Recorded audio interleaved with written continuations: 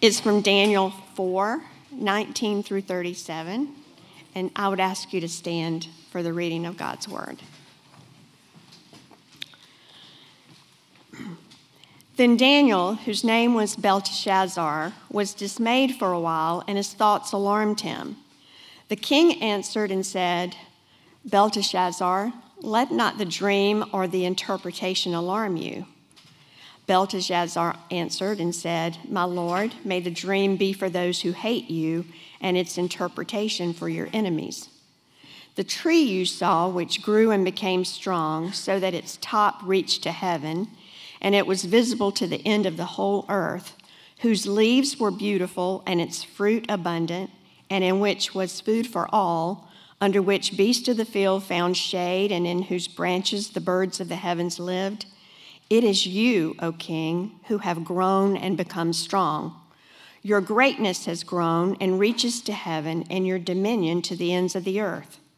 And because the king saw a watcher, a holy one, coming down from heaven and saying, Chop down the tree and destroy it, but leave the stump of its roots in the earth, bound with a band of iron and bronze in the tender grass of the field, and let him be wet with the dew of heaven, and let his portion be with the beast of the field, till 7 periods of time pass over him.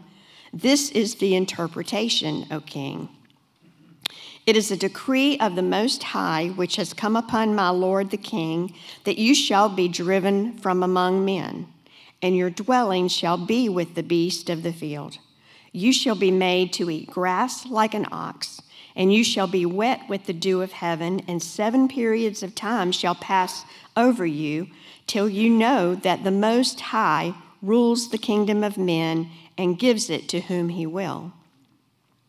As it was commanded to leave the stump of the tree, the stump of the roots of the tree, your kingdom shall be confirmed for you from the time that you know that heaven rules.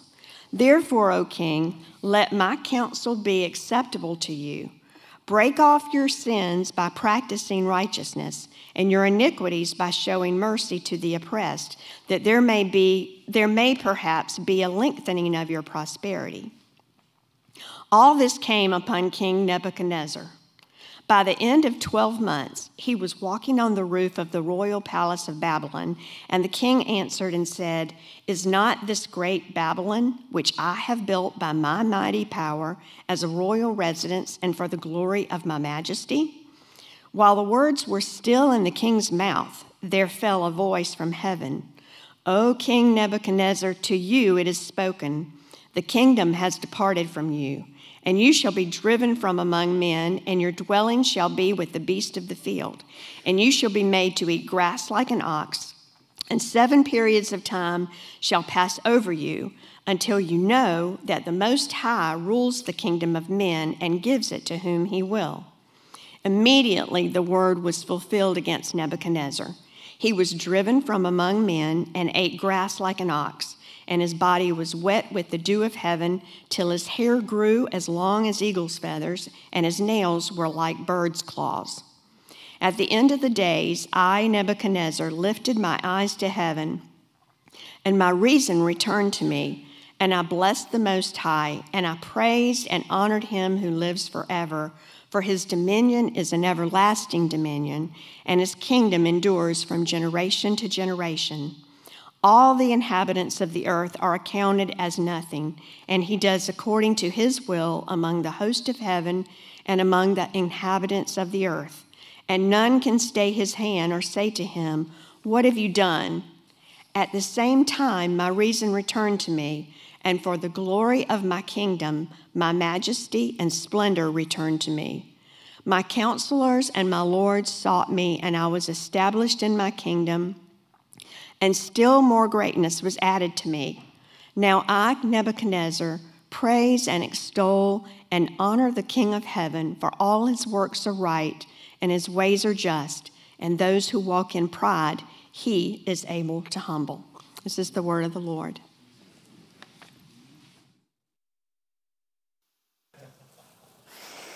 I'm Howard Brown, the pastor here at Christ Central Church, and I want to also thank you guys like Terrence did this morning for the meals, for Kelly and me and the boys, and she is recovering well after having surgery at home. And thank you so much for your generosity, for your prayers, for your cards, for your how you doing.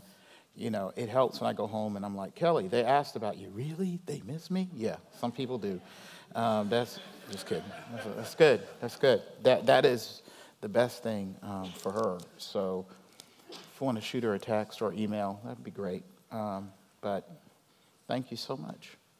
So we continue in our sermon series through the book of Daniel. I want to remind you that this is a story, Daniel, about how God used 4 people taken into exile, stolen away by a conquering country, Babylon, to work in the emperor, King Nebuchadnezzar's royal administration. So at the time of their exile, they were young men and put through the Babylonian Academy of Mystical, Literary, and Managerial Arts, if you want to call it that. Well, the Bible tells us that these 4 young Hebrew men, one of them, of course, being Daniel, performed at the top of their class, which would have meant that their ability to interpret dreams, especially those of King Nebuchadnezzar, was above normal.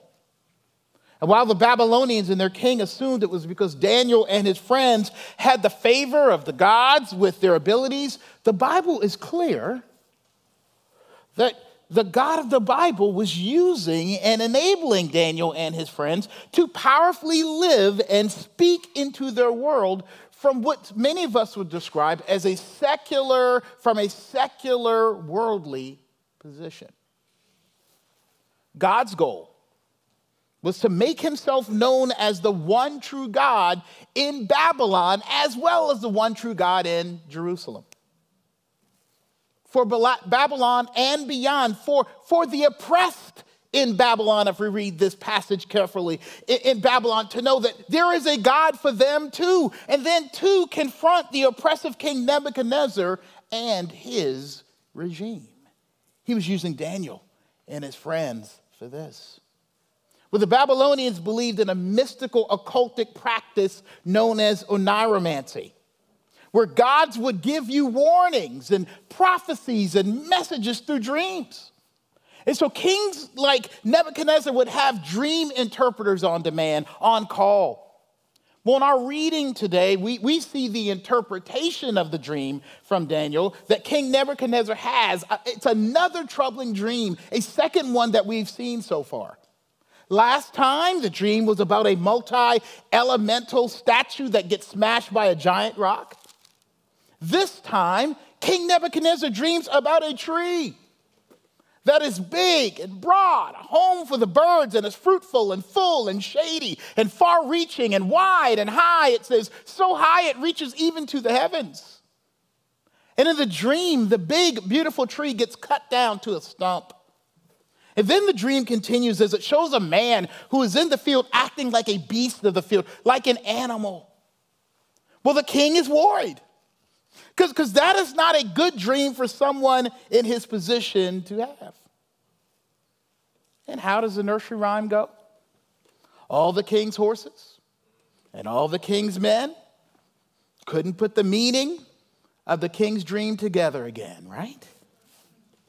So enter Daniel, the dream whisperer, the dream meister, the dream ninja. And he lets Nebuchadnezzar know that it wasn't the cabbage you ate last night. This dream is from God, my God, the God. And Daniel lets him know that I'm afraid to say, very afraid, because you like to throw people in the fiery furnaces, have them torn limb to limb, and have their houses burned down. But your dream will become a living nightmare for you. Again, not because of what you've eaten, but because of what you have wrongly believed about yourself and the one who is truly God. You, a great, successful leader, represented as this beautiful, broad tree of a man and leader, will become a stump and a beast. The worst of what you are on the inside will be turned out because you have forgotten and refused to believe who you are before God and who God is in your life. God is going to let you and your life go into beast mode. Like Nebuchadnezzar, most of the world around us, in us, many of the people who run and lead the companies we work for, and the nation we live in, and communities and relationships we are connected have gone beast mode. Living and then leading others to live less than what God has made and blessed and called us to be.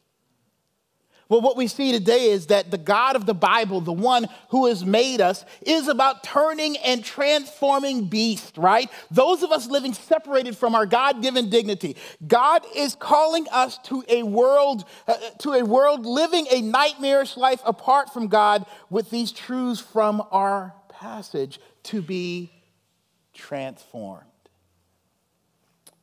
How is that? First, the message is this: that we bring to our world and we should hear for ourselves. That we are informed by God. In our humanity, we are informed by God. Secondly, our humanity has been deformed by sin. But finally, our humanity is only transformed by God's grace.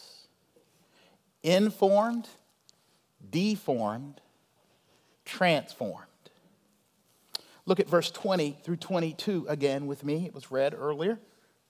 It says this: the tree, remember he has this dream about the tree. The tree you saw, which grew and became strong so that its top reached for it to heaven. And it was visible to the end of the whole earth, whose leaves are beautiful and its fruit abundant, and which was food for all, under which beasts of the field found shade, and whose branches the birds of the heavens lived. It is you, O king, who have grown and become strong. Your greatness has grown and searches to the heaven, and your dominion to the ends of the earth. When we see, what we see in this dream is the good and true about King Nebuchadnezzar. That in his position as a king, in this case, as a leader, as a human being, God has called him, and I want us to see ourselves in the story a bit here, and us, and given us, like him, as verse 22 says, dominion. Dominion means realm here. The realm and dominion of humanity is here on earth. It's a good thing. From the creation story, we know that God made men and women in his image and likeness, which in part means on earth we are made to rule. One way of talking about it is we are called to be vice regents, to be sort of like the prince and princesses of earth, right? There's only one king. To be beautiful and bountiful and purposeful and serving and enjoying in the world, made to take care of the natural resources, each other, as we are connected to each other in benevolent relationships, even within hierarchy. Our sense of worth and value and calling and power and greatness and strength and humanity, as the Bible teaches, as the highest and crown, and in this illustration, this dream, as the tree of God's creation, right, that is planted in and on the earth, but touches heaven, as the dream illustrated, is what it means to be informed by the Lord himself. We are human. Awesome as we are. In ways we are, only because God has said and made it so and divinely touched us. And nothing and no one else does that, right? Like this tree in the dream. We are all called and originally created to be beautiful and powerful and giving and reaching and connected and grounded and working well for the place God has planted people and doing the things he has decided that they should do. In this case, Nebuchadnezzar as the king. But look at the second half of this verse, second half of verse 25. It says, that you should be, I'm just going to read the whole thing, driven from among men, and your dwelling shall be with the beasts of the field. You shall be made to eat grass like oxen, and you shall be wet with the dew of heaven, and 7 periods of life shall pass over you till you know, right, that the Most High rules the kingdom of men and gives it to whom he will. Do you see it? God has put you in your place as a human to be in position where and when he wants to flourish for his glory. God's perfect intention and plan was and is that he give us dominion on earth so that we can give him and recognize and represent his dominion over every one of us and everything else. We see that in the tree. In Nebuchadnezzar's dream, right? It's described as reaching into heavens in verse 20.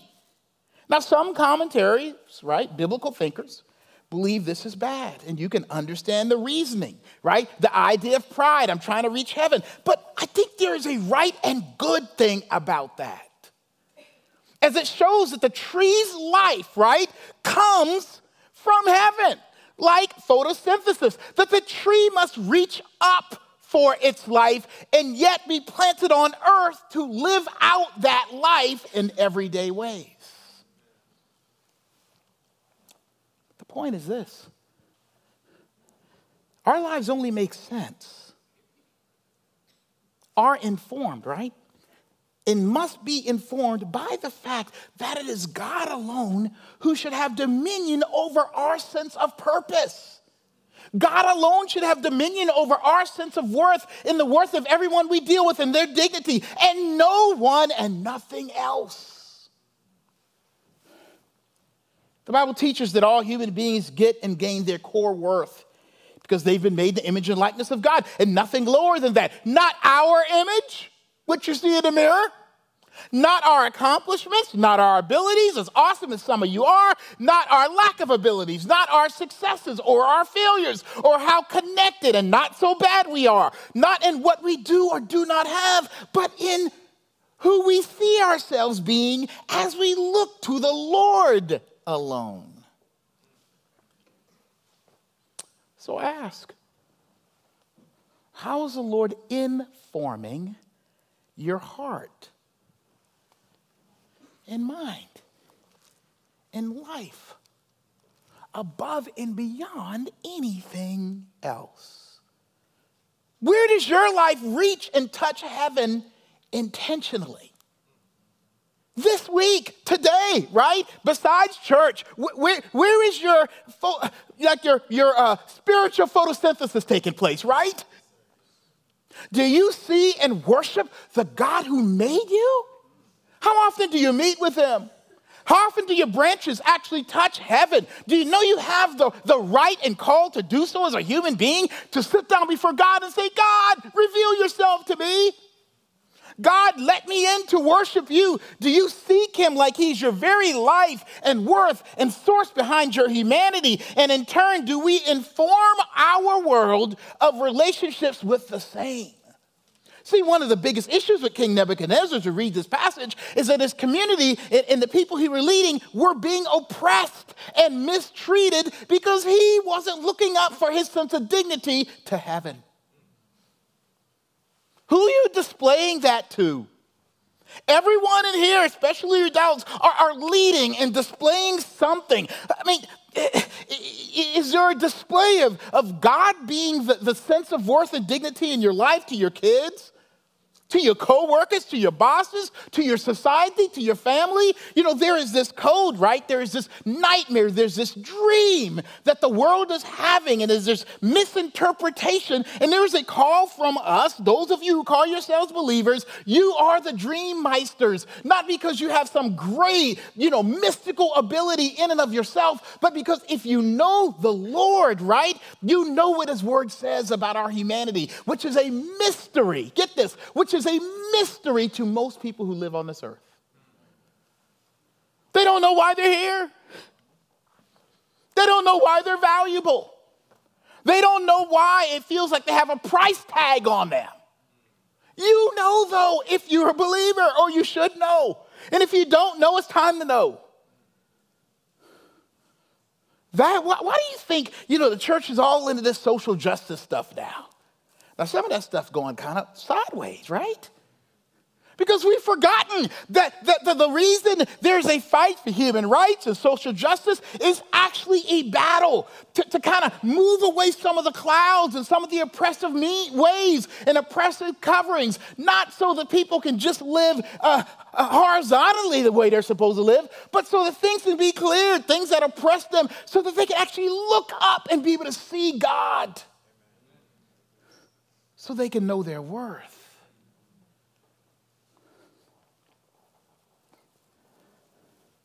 But look at what Nebuchadnezzar does. Look at verse 29 and 33. He gets warned. You the tree. You're going to get cut down, right? This bad for you. And what does he do? And there's something about this. It says in verse 30, it says, and he answered, right? I don't know who he's talking to. Does anybody know? He answered. I'm thinking maybe God's talking to him. Maybe he's remembered a dream. Shoot, man, it's been a year since that bad dream, right? God, like maybe he was looking up, like, that's stupid, right? But listen to what it says here in verse 29. And at the end of 12 months, after a year you think it's over, right? At the end of 12 months, he was walking on the roof of the royal palace. That would be the highest place. Right? He's just looking out. Now, there's some other characters in the Bible, like King David. Whenever kings start walking out on the roof, about to be trouble. Right?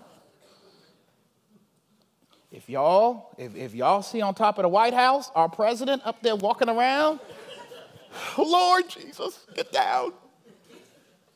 Right? Any president, any leader. If y'all see the president of your bank, it's trouble. Don't go up to the top floor anywhere and start looking around and answering your questions that way. Okay, did I finish reading the scripture? No. Dog, I have my own scripture. That ain't good. And it says, and the king answered, right? And said, is not this great Babylon, which I have built by my mighty power as a royal residence and for the glory of my majesty? While the words were still on the king's mouth. I love that. It's like when your mama slapped you in the mouth. Y'all don't know about that. You know how many times, I'm a mouthy kid too, always been, even a mouthy adult. Like, I don't really think about what happens until the words are already out of my mouth. That's a problem. And sometimes while the words are still on your mouth, pop, pop, pop, pop. My dad did it once. Pop, pop, pop, pop, pop, pop. I remember. Spring action wrist. Pop, pop, pop, pop. Pop, pop, pop. And my mouth is moving while I'm saying the words. Pop, pop, pop, pop, pop, pop. It'll be hard to talk with a fat lip, right? See, God did that. To Nebuchadnezzar. It says, there fell a voice from heaven. O King Nebuchadnezzar, to you it is spoken. The kingdom has departed from you. I love it, past tense, like a mob movie. Don't cry. You were good, right? When they start talking in past tense, you're done, right? Don't cry, just go with Tony, right? And you shall be driven from among men, and your dwelling shall be with the beasts of the field, and you shall be made to eat grass like an ox, and 7 periods of time shall pass over you until you know, right, that the Most High rules the kingdom of men and gives it to whom he will. Immediately, the word was fulfilled against Nebuchadnezzar. He was driven from among men and ate grass like an ox. His body was wet with the dew of heaven, till his hair grew as long as eagle's feathers, and his nails were like bird's claws. Kind of Howard Hughes, right? Went crazy. Do you see what he was connecting his worth and image to, though? What was he looking to be his sense of glory? What and who was he attributing his beauty and tree-like strength and reach to? Himself. His results. His portfolio. His wealth. His brilliance. His good luck. His good ideas. His good choices. His morality, right? His politics. His management. His engineering and his diplomacy and his vision for himself. Do you see why this is all wrong and then goes wrong? Let me tell you, Babylon at the time was the most amazing kingdom. They had the Hanging Garden, right? They had like one of the 7 wonders of the world ever, like in Babylon. He engineered that. His wife didn't like one of his wives didn't like living in Babylon because it was too arid or whatever. And so he built a garden for her, like brought the water supply in, right? But do you see why this is all wrong? He is living and looking below the human dignity line. Oh, we all thought, looking at how great you were, that's the human dignity line. Nah. I don't care how many zeros are in your bank account. When you look at it and you get your sense of worth from it, you are not below the poverty line. You are below the human dignity line. He's looking to what he has dominion over. And what he manages, manufactures, and produces. He is looking down and around, y'all, for his value and refuses to look up. Unlike what King Nebuchadnezzar does, we must find our spiritual home. We must ground the core of our souls. We must nest our humanity in God being God. And yet time and time again, we allow our humanity to be informed by stuff, by things, by positions, by intellect, by race, by ethnicity and history and bank accounts and popularity and winning and losing and what we drive and who we got on our arm or whether we have someone on our arm or whether we're married or have kids or can bench press this or that or health nut or skinny or fat or ambitious or slack. And that's nice, all of that. But looking to any of that to inform your humanity instead of lead you to look up so that you live out in those things well has destroyed us. It has divided us. Internally and externally as human beings and human race. It has made us beasts who look down. If you think about your animal, they're always looking down. Like I have a dog, they're always sniffing. Where? Down. Right? But if they really want to eat, where they look? Up. Master. Even my little cat, right? My cat will bug me to death. And I go in there, and there's still food, but my cat, I got one of those things that automatically feeds. When that little thing gets low and it's just the food and the thing, my cat, whoop, whoop, whoop, whoop, just bothering me. I go in there to wash clothes because that's what a food thing is, and I be in there washing. My cat shows up immediately and steps up on the thing, looks up at me. I'm like, there's food in there. Be happy with what it's got.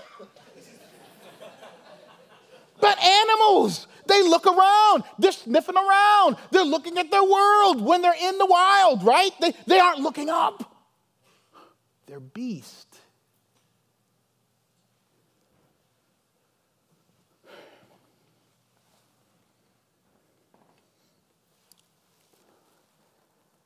It has divided us. It has made us looking around at our worth to anything else except God, has made us beasts who look down and around and fail to be informed by the connection we are able to have with the Creator God. Now do you get a fuller definition of the word pride? The pride that comes before a fall kind of pride, y'all. Pride is connecting and seeking worth and being driven and vindicated and crowned and made beautiful by anything less.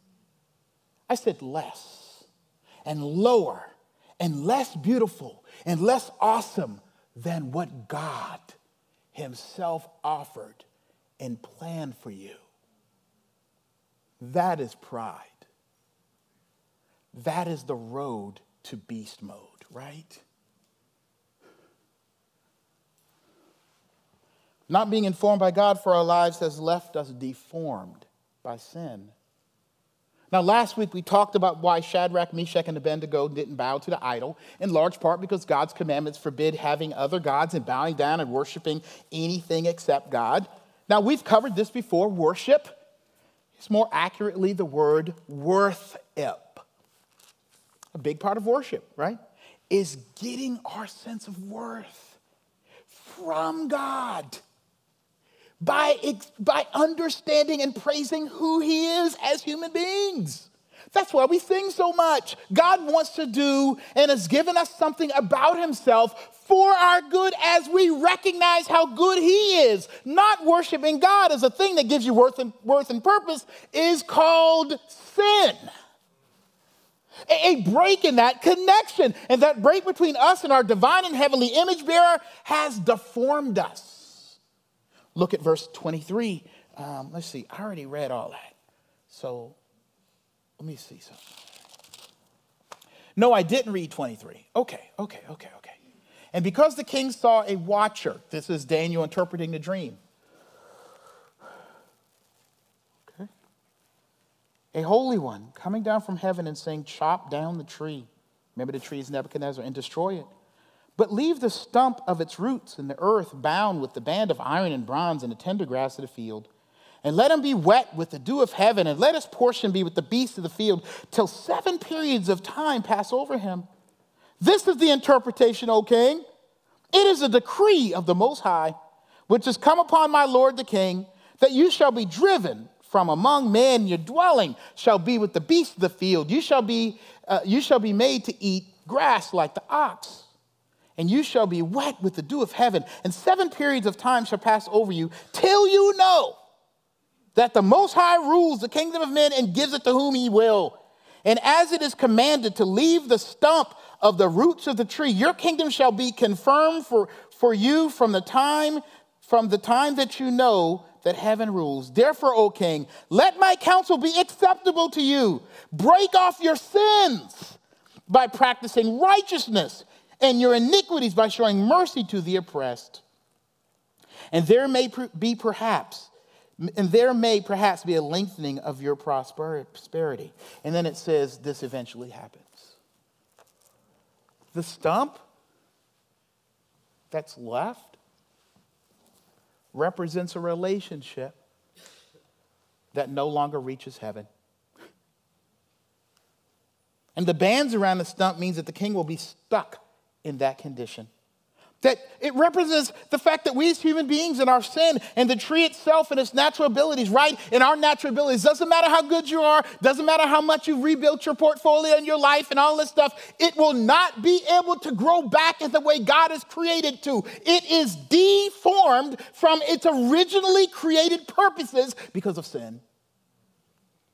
King Nebuchadnezzar, uninformed by God's glory in his life, becomes what he looks to and looks at a deformed human being, a beast of a man, where the shape of his life is all about looking down at the ground. The shape and move of his life is only about looking around to survive and to eat and to live, where he is just living life under the sun. Mentioned this a minute ago.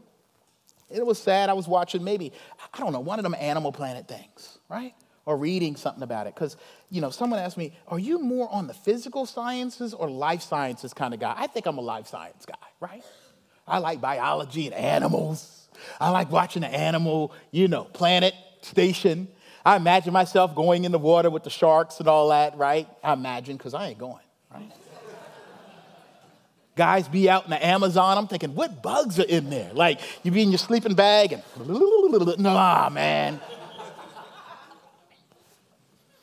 But I remember watching this show and they said, your animals are behavioristic. I was like, that's good. Until they told me this, until it said this. It's not love that your animals have for you. It's not sacrificial love. Right? I'm like, yeah, there is. I see the way my cat just looks at me. And she rubs her body on me and wraps the tail. My cat loves me. And like the zoologist's like, nope. That affection is survival. Right? She's probably rubbing her glands on you and marking you because she's smaller than you, right? And she wants you to remember her, and she's trying to manipulate you to keep loving and feeding her. Dang, really? I thought she was coming because I had a hard day. No. My dog follows me. It's a pack animal. You're the leader of the pack. It wants to stay alive. You're going to bring down the biggest piece of meat. It wants to be with you. I like some of y'all because y'all got the best food, right? The best drink. Some of y'all got the money to pay for the food that day. I want to be with y'all. Y'all my friends. No, I mean, we're not like that. But I'm just saying that's how pack animals think. It isn't thank you. It's please keep me in the pack. Obey. Okay, that ain't human. Right? What if someone said, hey, we love each other, so every time a husband or wife says sit, I sit. Right? That ain't love. Y'all going to counseling if that's the way it is. You don't have pet smart dog counseling. My owner taught me to sit and I sat. No, they be teaching it. Okay, we're not getting into that.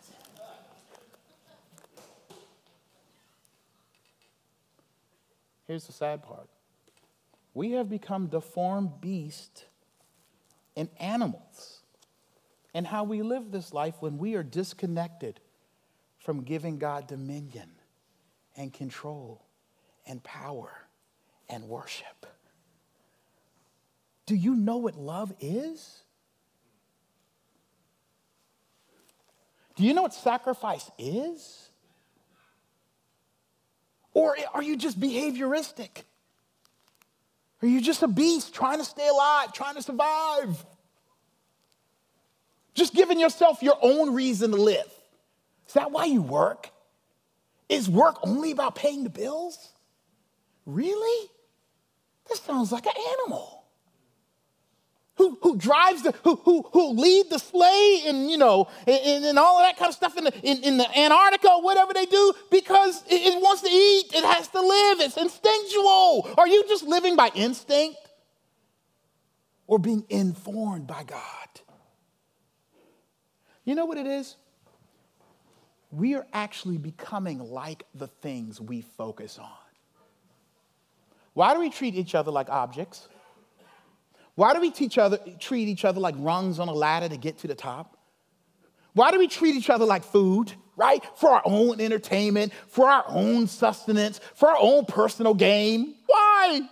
Because we have objectified each other. We're only looking to each other. We're only looking horizontally. We are only living under the sun. And so you become what you look like. Y'all know the thing about the eyes are the window of the soul, right? And so the way you look at the world, it affects your soul, right? And then the way your soul is the way you're going to look out at the world. It's like your windows in your house. In the daytime, windows, you're able to see to see out into the light. And at night, the people outside can look in. And so it's the same thing with your soul. What are you consuming the most? What's your marker? What's your goal? What are you running toward? And why are you running there? If it's only horizontal, you've become a beast and less than human.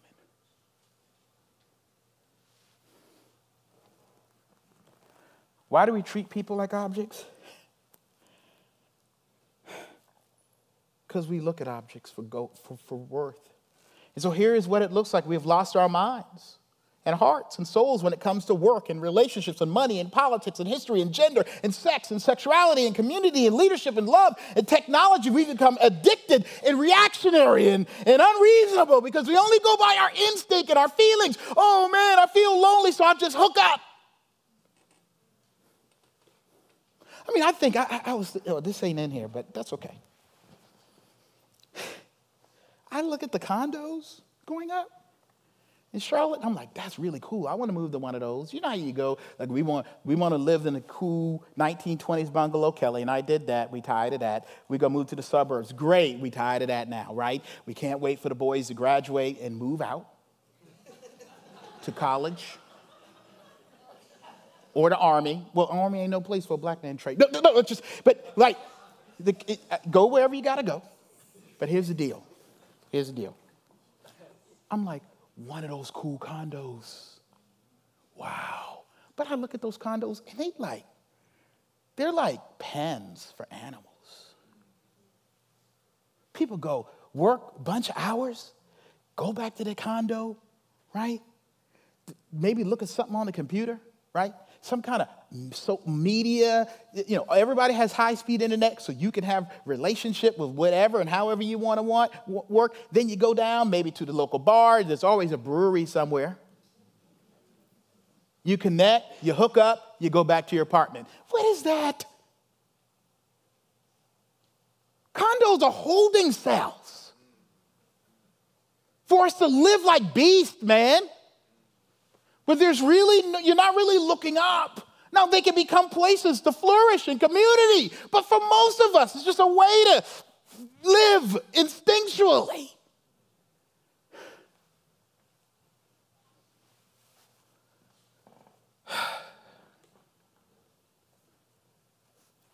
Y'all, like Nebuchadnezzar, who ended up going from the greatest king of his time to having long hair and nails, chained up in a field eating grass. I think I was reading that's how they did the mentally ill back then. You know, they just chain you up so you didn't run away and leave you out in the field.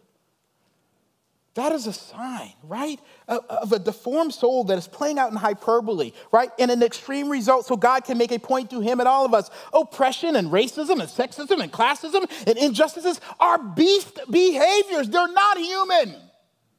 And the way we work and the way we describe this world, you know, it's a jungle out there, right? It's a rat race. He's a tiger. They are a beast. Now, beast is a good thing, right? This is a bull market to describe us. Do you know what the bonobo monkeys are? Anybody? Okay, so I watched this Netflix documentary, and that's how I got smart on it. They were talking about how we can move towards what may be a healthier sexuality and sex life if we just consider how the bonobo monkeys do it. Really? Sometimes I watch stuff like this, and then they not only showed the bonobo monkeys, they showed like some insects and some amphibians. See how they do sex, right? See how they have relationships? Maybe we should learn something from nature. Maybe we should be animals. And you got people interviewing. That's a very good point. What's wrong with us? Not us, but even our world. How did we get to the point where we're the human beings, the crown of God's creation, and we're looking to know how to live and how we should exist and how we should treat each other and how we should be having sex and who we should be having sex with and how we should be treating each other and all this kind of stuff by looking at some monkeys, man?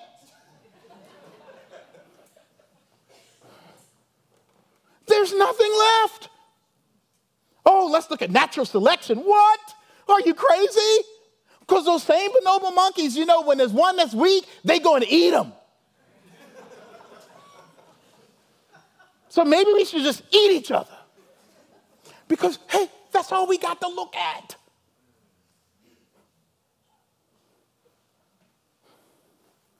And like the tree with the iron band, we stuck there. Think about it. Beast mode now feels normal. In fact, beast mode is a good thing. Man, he's beast. Ooh, he's a real beast. And I understand what that means. That's all right. But not when it becomes normal, right? Where beast mode before God is now called being smart or ambitious or opportunistic, right? Or getting yours. Because not only our leaders that we look to, but the whole world is now in the field. We all in the psych ward, man. Where it is normal and accepted to not be completely human to yourself or to others, and for good reason. There is no human way. There's no human design to transform this way of thinking in and of ourselves. So like Nebuchadnezzar, our minds are gone because our souls are cut off and downcast. Like verse 33 says, we're driven away from man, which means we're driven away from our humanity as God has created and informed it. The whole lot of us. Yeah, I was looking at the news, man. Don't listen to the news, man. Folk killing the kids and burying and all that stuff.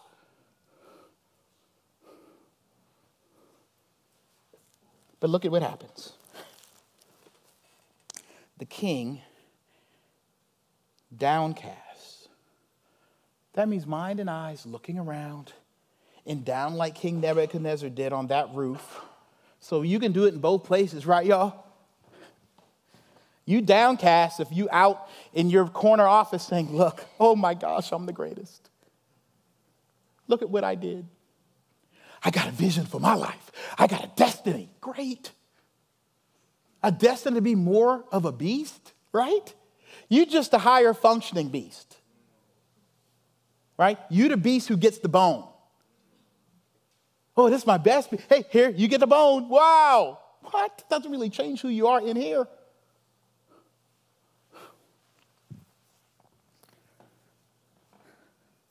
The king downcast on that roof, but now in the field did what? Look at verse 34 with me.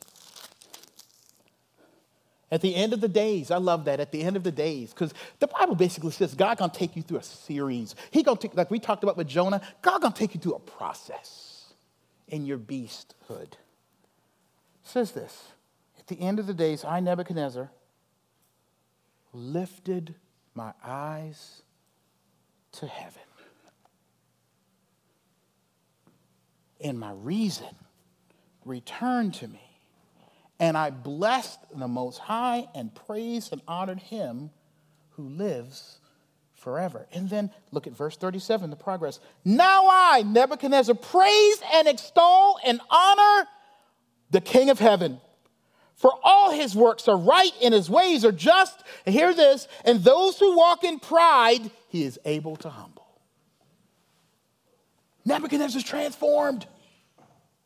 He does not return to successful beast mode. His mind and reason returned to him, right? But more than that came back to him. A right belief in the Lord had come. He worshiped. He got his worth and saw his worth in God's worth, in spirit and in truth. And Nebuchadnezzar lets us know how God had worked in his life to bring his God-informed humanity into him and into how he lived his life. He transformed Nebuchadnezzar through humility, by humbling him. Remember our definition of pride? Not looking up, but down and around for worth? Humility.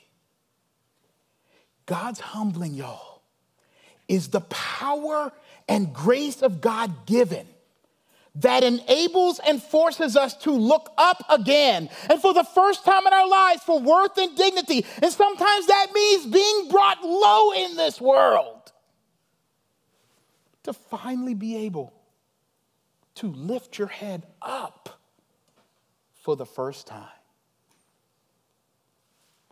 This church, this place, your lives are filled with so many stories. I know y'all of how God let beast mode wreak havoc on your lives.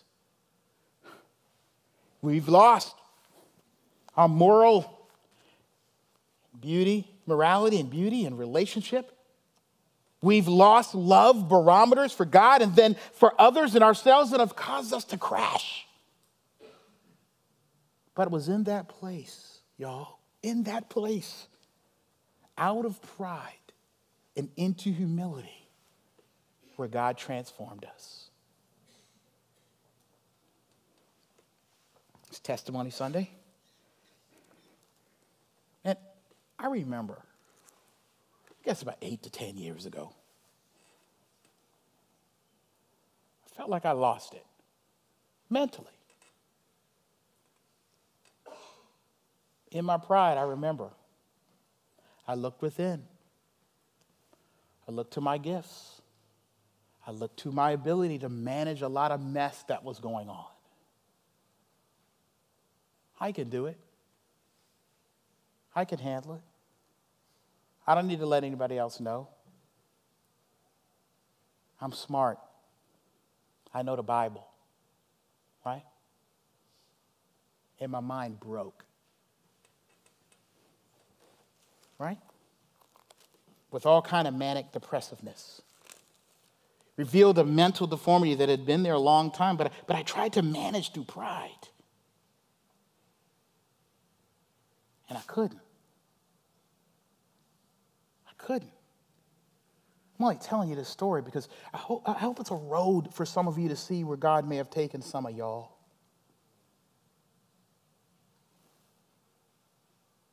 I had all kind of stuff going on. Couldn't sleep, tried to Ambien until I was making phone calls and driving places and didn't know, right? Not remembering whole days and stuff, crazy.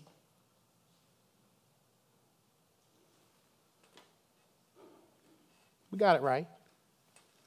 You know, when I take my medicines at night, I got a number.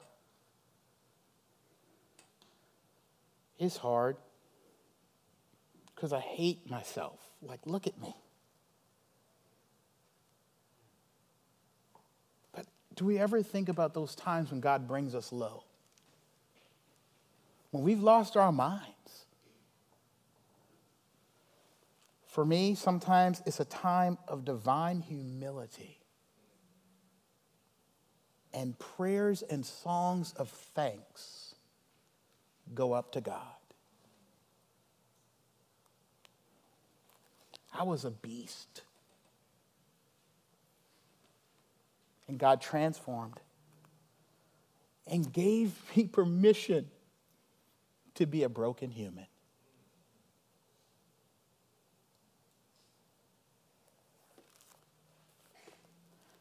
God left me with hope, in my brokenness reminds me of his need and place in my life. Hear me, y'all.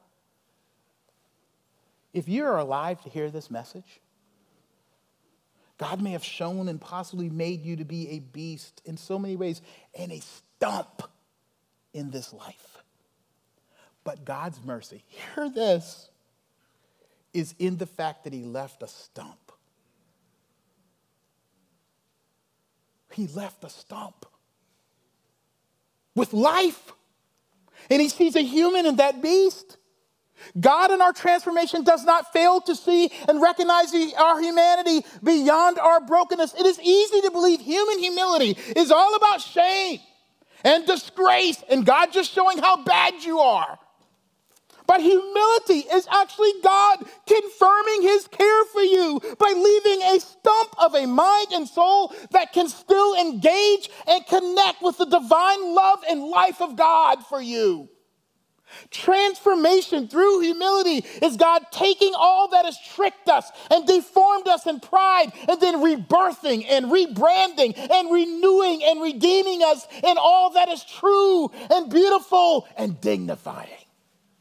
You see, God never intended to destroy King Nebuchadnezzar. In leaving a stump of humility, it was always his loving goal to transform him to greater beauty and greater power and greater service, but with worth that comes not from being an amazing king, but in recognizing and worshiping God as the most high and only God of his humanity and his calling and of his world. But like I said, for everything returned to Nebuchadnezzar in his transformation from beast to worshiping human being, the word came in, y'all. Knowledge and wisdom and insight that was not there before. It came in. Worship and illumination is in how and why things were came in. God came on and in Nebuchadnezzar, not only through Nebuchadnezzar's humility, but God humbling himself. God himself being humbled. Remember how humility is God putting us in a spiritual and situation position to finally see and worship him rightly? Well, God's humility is God putting himself in a position to reach and transform us. And God did this by humbling himself to become our Lord and King. You see, Jesus became our King. You know how? by becoming like King Nebuchadnezzar. The Bible tells us that Jesus was humiliated beyond all recognition. As a matter of fact, the Bible tells us that the king who will be humiliated to redeem and transfer humanity will consider himself and be treated, the Bible says, like a worm and not a man. That Jesus came to be cut down in all his glory and cast out like a lunatic. And instead of being a tree, hung on one. To experience what all deformed by sin people do. And then when he rose from the dead, out of his humiliation, a kingdom of people are now made able to enter and then raised out of their humility and be transformed more and more into his purposeful, fulfilled, beautiful, loving, giving, just image. So that we can be free to worship, to get our worth from him, to enjoy God, to be free to hear his truth, to grow in relationship, free to engage the world, free to be beautiful and bountiful and human like we were created to be. Like Daniel, you believers especially, God transforms you. You know when? When you said, I'm a sinner. I'm broken. I'm screwed up. I got all kinds of problems. I've tried to manage it. I can't do it. I tried to make my marriage work, tried to make myself work, tried to make my mind work, tried to make my body work, tried to make my job work, tried to make my issues work. I couldn't do it. I'm a sinner. And every time I try to do it without you, God, I sin more. I try to fix it by doing this and easing it with this and this addiction and this behavior and doing this emotional feeling thing to make me feel better. All sin, God, without looking to you. I'm a sinner. But you know what you said? If you're a believer, Jesus, my King, is a Savior of sinners. That is the key, y'all. God's given each one of you a testimony, like we saw today, to unlock the nightmare in this world. You need to share it. It's scary to share that with all these people in the world, like Daniel was afraid, right? But you can't, all you have is what God has done for you. And you're not saying, King Nebuchadnezzar, be good like me. No, you're saying, hey, world, God brought me down to see myself as a stump. But by his grace, he left a stump so I can be raised a new life. That is my story. That is my truth. I've been humiliated. I've been humbled, but humbled by the hand of God. It's the only way we're going to leave this nightmare. It's the only way to put an end to us being treated and seeing ourselves as rats and tigers and animals and dogs. God's given you that testimony. He transforms us through Christ Jesus out of beast mode, right, into becoming the sons and daughters of God. Let's pray. Heavenly Father, we thank you for humility. I pray for those of us here who continue to hold on in pride. When they get afraid or broken, Lord, when we walk up on our highest places in our lives and we begin to think we did it, we okay. I pray, Lord, that you would humble us by your grace so that we can be in a place to look up. Lord, we thank you that though we look around like the beasts of the field, you look down on us like a loving and merciful God. Help us today Help us not to just live by instinct or behavior or feeling or drivenness or ambition or opportunity. Humble us to worship you. Give us permission and freedom to be human and for you to be God. This we ask in Jesus' name. Amen.